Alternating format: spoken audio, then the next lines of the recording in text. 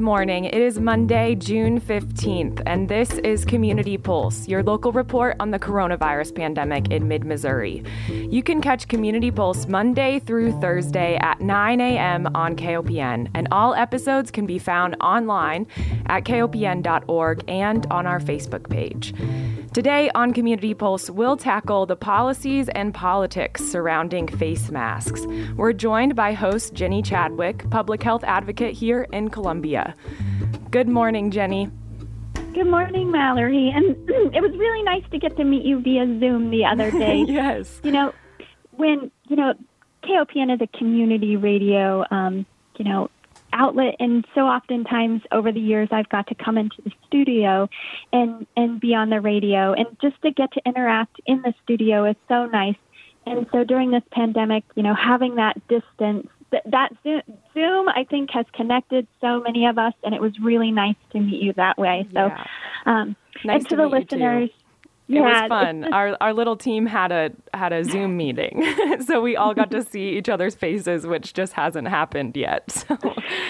Yeah, and I know listeners, you don't get to see our faces, but hopefully at one point in time you volunteer for KOPN and you get to come into the studio, maybe in some time in the distant but foreseeable future. Yes, yes, we'll cross our fingers for that. Yeah, so let's talk about the numbers. And, on our call, we did talk about how these numbers just, they start to get glazed over because they just keep rising and they just keep being, higher and higher. And how do they become meaningful? So I'm going to try to go over them a little bit slower to give a little bit more detail as we talk about them. So, and I am going to start globally this time and go locally. So listen in, because I think it kind of helps to tell the story. So 8 million people globally have now had coronavirus identified. And so that what we're seeing is about 150,000 new cases per day across the globe. And when we look at deaths, we have about 436,000 people that have died from COVID-19, and that is a 10% death rate globally. We know that death rate is much lower at the U.S. level, but if we look across the globe at the impact of this pandemic, so we're identifying about 5,000 new deaths per day as well in the world. And then when we look at the United States, again, these numbers just keep getting bigger and bigger, but we've got about 2.1 million Americans that have been diagnosed or identified, tested positive for COVID-19. And that is 115,732 deaths now reported from COVID. When we look at how the U.S. is kind of ranking in this pandemic, we have the 11th highest number of cases per million on the globe. And when we think about Italy and Spain and other countries, even Russia, we think that we are doing better than we are not. So when we look at that 11th case ranking, the countries that rank above us are countries that, we don't normally typically compare ourselves to. And unfortunately, we're falling in a group that is not what we think of as, as comparable countries to the U.S. And then oftentimes I hear, well, we have more cases identified because we are testing more.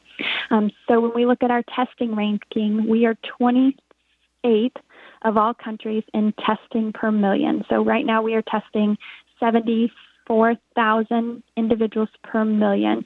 So we are not testing more than Italy. We're not even testing more than Russia. We are testing less, and we have identified more cases per million than most of our comparison countries. When we look at Missouri specifically, we are at 16,543 identified cases. We're identifying about 200 cases per day. Sundays are always a low case day because many jurisdictions are not reporting. So the state did not report this Sunday the number of cases, and Boone County did not report on Sunday. But of the counties that reported and were identified, there was 108 cases, but we're averaging about 200 cases. And in fact, in the last 7 days, we were averaging 220 cases per day. Right now, there's only 3 counties in the entire state that have not reported at least one case of COVID-19. So very few places left in Missouri that haven't identified at least one case. When we look at our death rates across the state, we're at 894. So that's about 9.3 deaths per day in the state of Missouri. You know, we will continue to talk about the inequities of this virus.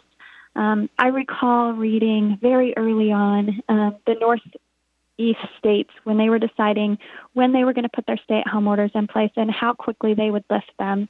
One thing that there was a 5-state region, and the governors met and they said the one metric that we're going to look at is inequities. And if we see that there's this virus is impacting our lower income, minority, disparity populations at a higher rate, we are going to wait to lift those stay-at-home orders. What we see in the state of Missouri right now is by race, 30% of those who have been identified of those 16,000 with COVID-19 have been Black and only 43% white. And we know that that's a huge disproportion to our existing percentage of population. When we look at our percentage of cases per 100,000, Missouri is actually doing pretty good. We rank 36, which lower is better. So we rank 36 in our cases per 100,000. So we see about 266 cases per 100,000. We have about a population in Missouri of about just over 6 million people. And so we are actually in all of the state's rankings, we have fewer cases per 100,000 in the state than most states. When we look specifically at Boone County, our rates have been really escalating, especially over these last couple weeks. So we have 214 cases identified now with 2 deaths. But again, we have a disproportionate amount of our minority population. So right now, 29% of our cases identified in Boone County have been African American, whereas Boone County is only comprised of 8.8% of Black population. So we are reporting an average of about 7 cases per day over the last couple of days. Again, we didn't have data from Sunday, but Friday and Saturday, both 7 cases were identified. So Mallory, again, I know the numbers just start to fade together. Does that help give you a picture of what's going on case number wise? Yeah, it really does, especially comparing how we're doing here to other countries. That was super helpful. And breaking down the demographics a little bit too just illuminates, really who is being affected by this coronavirus the most. So thank you for breaking it down like that for us. Absolutely. So I want to talk about the politics and the policies of mask making. So I want to take a step back and talk about how do public health policies get made and who makes them.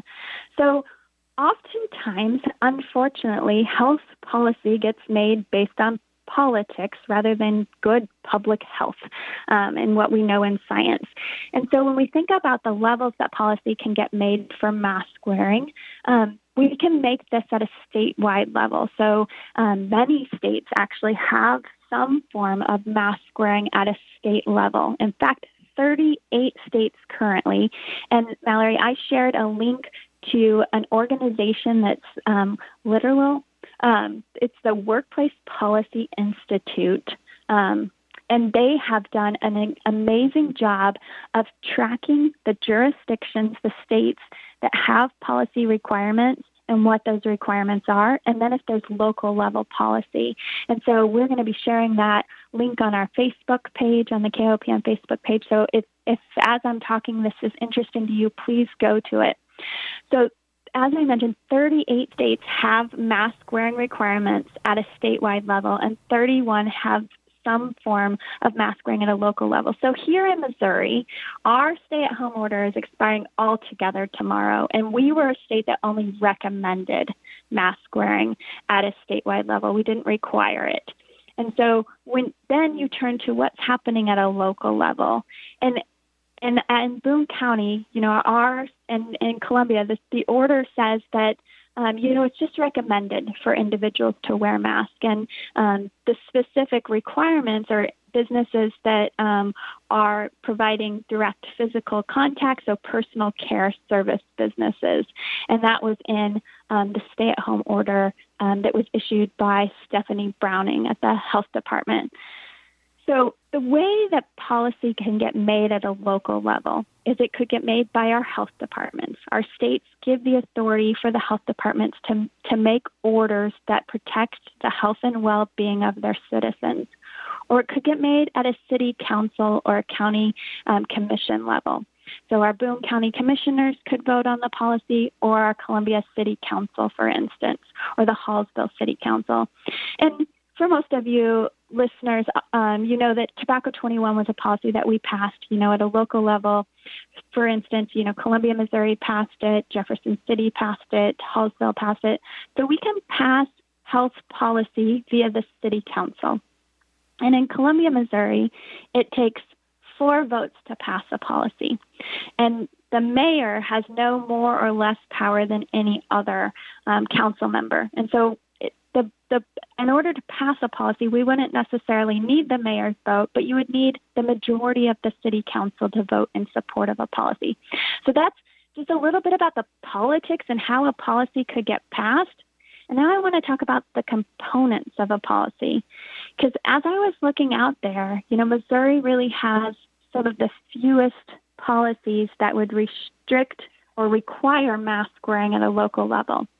So we're talking about states like Alabama, Alaska, Idaho, Wyoming, Wisconsin. Many of those local municipalities have some form of facial covering requirements. And so, again, in Boone County, in Columbia, Missouri, we have very minimal requirements. And when we talk about requirements, and Mallory, just checking to make sure you hear me okay? Yep, we're good. Awesome. When we talk about the requirements, most of these policies, and from my read of them, most of them have been passed by a city council or county commission. They cover employees. So sometimes they cover all employees. Sometimes sometimes only some employees. And so when we see some employees, oftentimes you'll see in the policy it states if they're in close proximity. And that's the language in the Colorado policy is stating that employees must wear face coverings if they're in close proximity. Arkansas has some interesting language where they require it for front house, people who are in the front of the house of a restaurant, but they make it for back of the house staff, they make it optional. And then Kentucky, for instance, requires that all businesses must provide their employees with PPE. They also require wearing it in many of the businesses. So that's policies that cover employees. When we talk about what businesses are covered, oftentimes in state and local policy, all businesses are covered. Sometimes it's certain types of businesses. For instance, offices, restaurants, retail, personal care, gyms, etc. And so policies definitely vary from being totally comprehensive in that they cover all employees and all types of businesses to being more exclusive and saying just some employees and some businesses. For public health, we know that all employees and all businesses is the most comprehensive policy out there. What happens is, what's the politics of getting that passed? Does the local community support that? And we know that the more comprehensive a policy, the more protection will be provided. And I know that Dr. Alleman is going to be talking about the science of mask wearing and how it protects us from a public health perspective.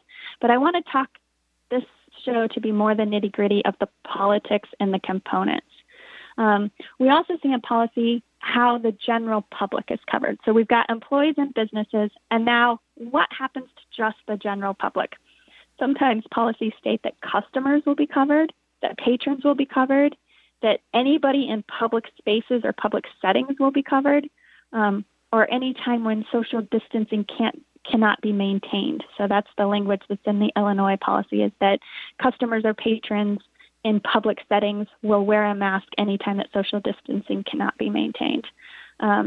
California states anytime you're outside of your own home. So the things that we also see exemptions for, so I want to talk about, like, I often hear, well, I can't wear a mask for medical reasons.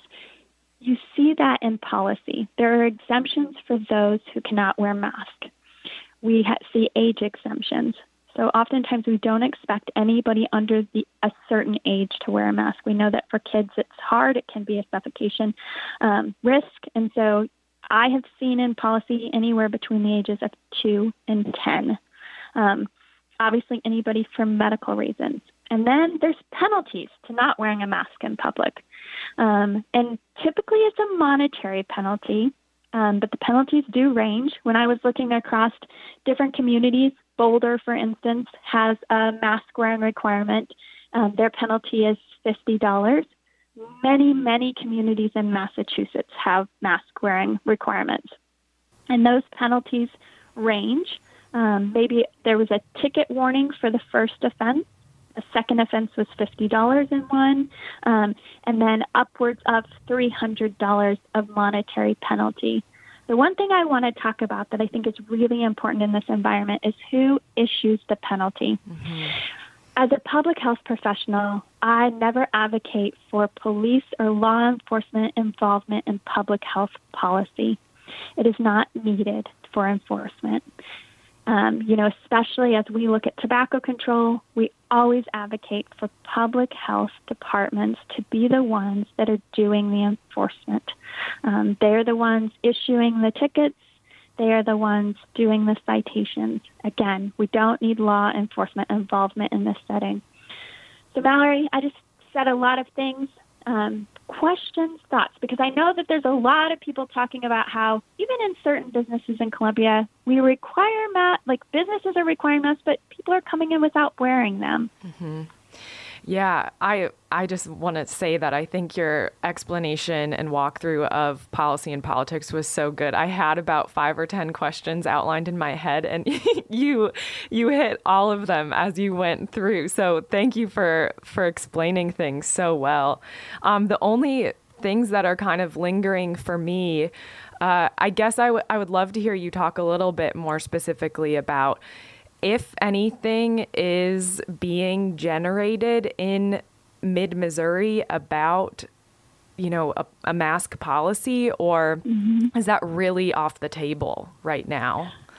So all public health policy gets made based on public demand, right? Mm-hmm. And so I think that most of these mask wearing policies that we see across the country actually got put in place in April and May. But it is not too late, and especially as the state eliminates all restrictions as of tomorrow, it is not too late for our local communities to step up to the plate here and have our leaders lead in protecting our community. And this protection isn't for those who are wearing masks.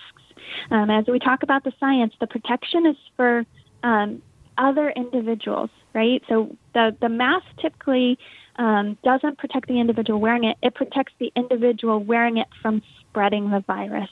And we know that our frontline workers, and when I talk about frontline workers, I'm not talking about our medical professionals. I'm talking about our fast food, our grocery store attendants, those people who have been essential workers who are in a low-wage position. Oftentimes they don't have vacation or sick time, and so they have been exposed to this at exponential rates. Mm-hmm.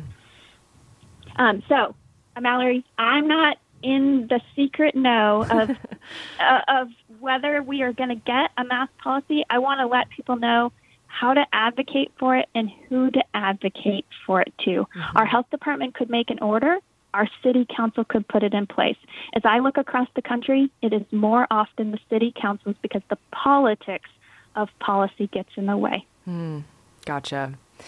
And if someone's listening to this right now and maybe hasn't been wearing a mask or was when all of this kind of started, but has stopped and lost their mask or something like that. Do you know any local groups? Sewing for Safety maybe might be one of them, where folks can kind of reach out and see if they can get a mask for free or for an affordable price.